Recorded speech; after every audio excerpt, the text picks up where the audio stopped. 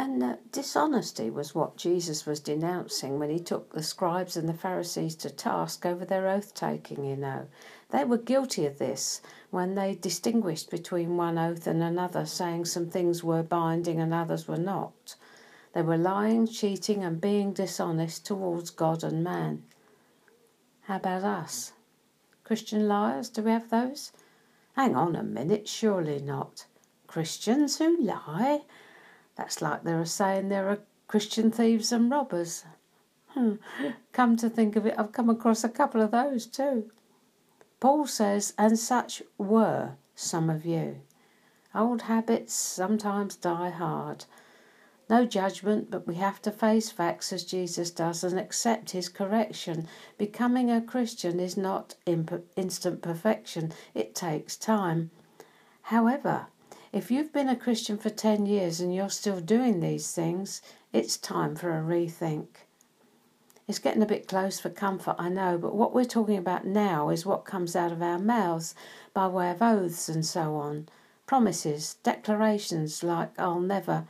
This one is usually linked to the word again, and it's called a vow. Ever made any of those? I wish I was dead. No one's going to tell me what to do. I'll never let anyone that close again.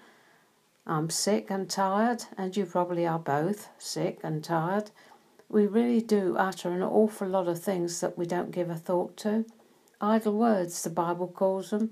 They're idle because there's nothing profitable in them, and we're still doing them after we've been born again for years. We need to listen to what's coming out of our mouths. And then there are those who are hypocritical, play acting, trying to create a false impression about their spirituality or even about who they are, dropping names, inferring close relationships with powerful people in order to mislead.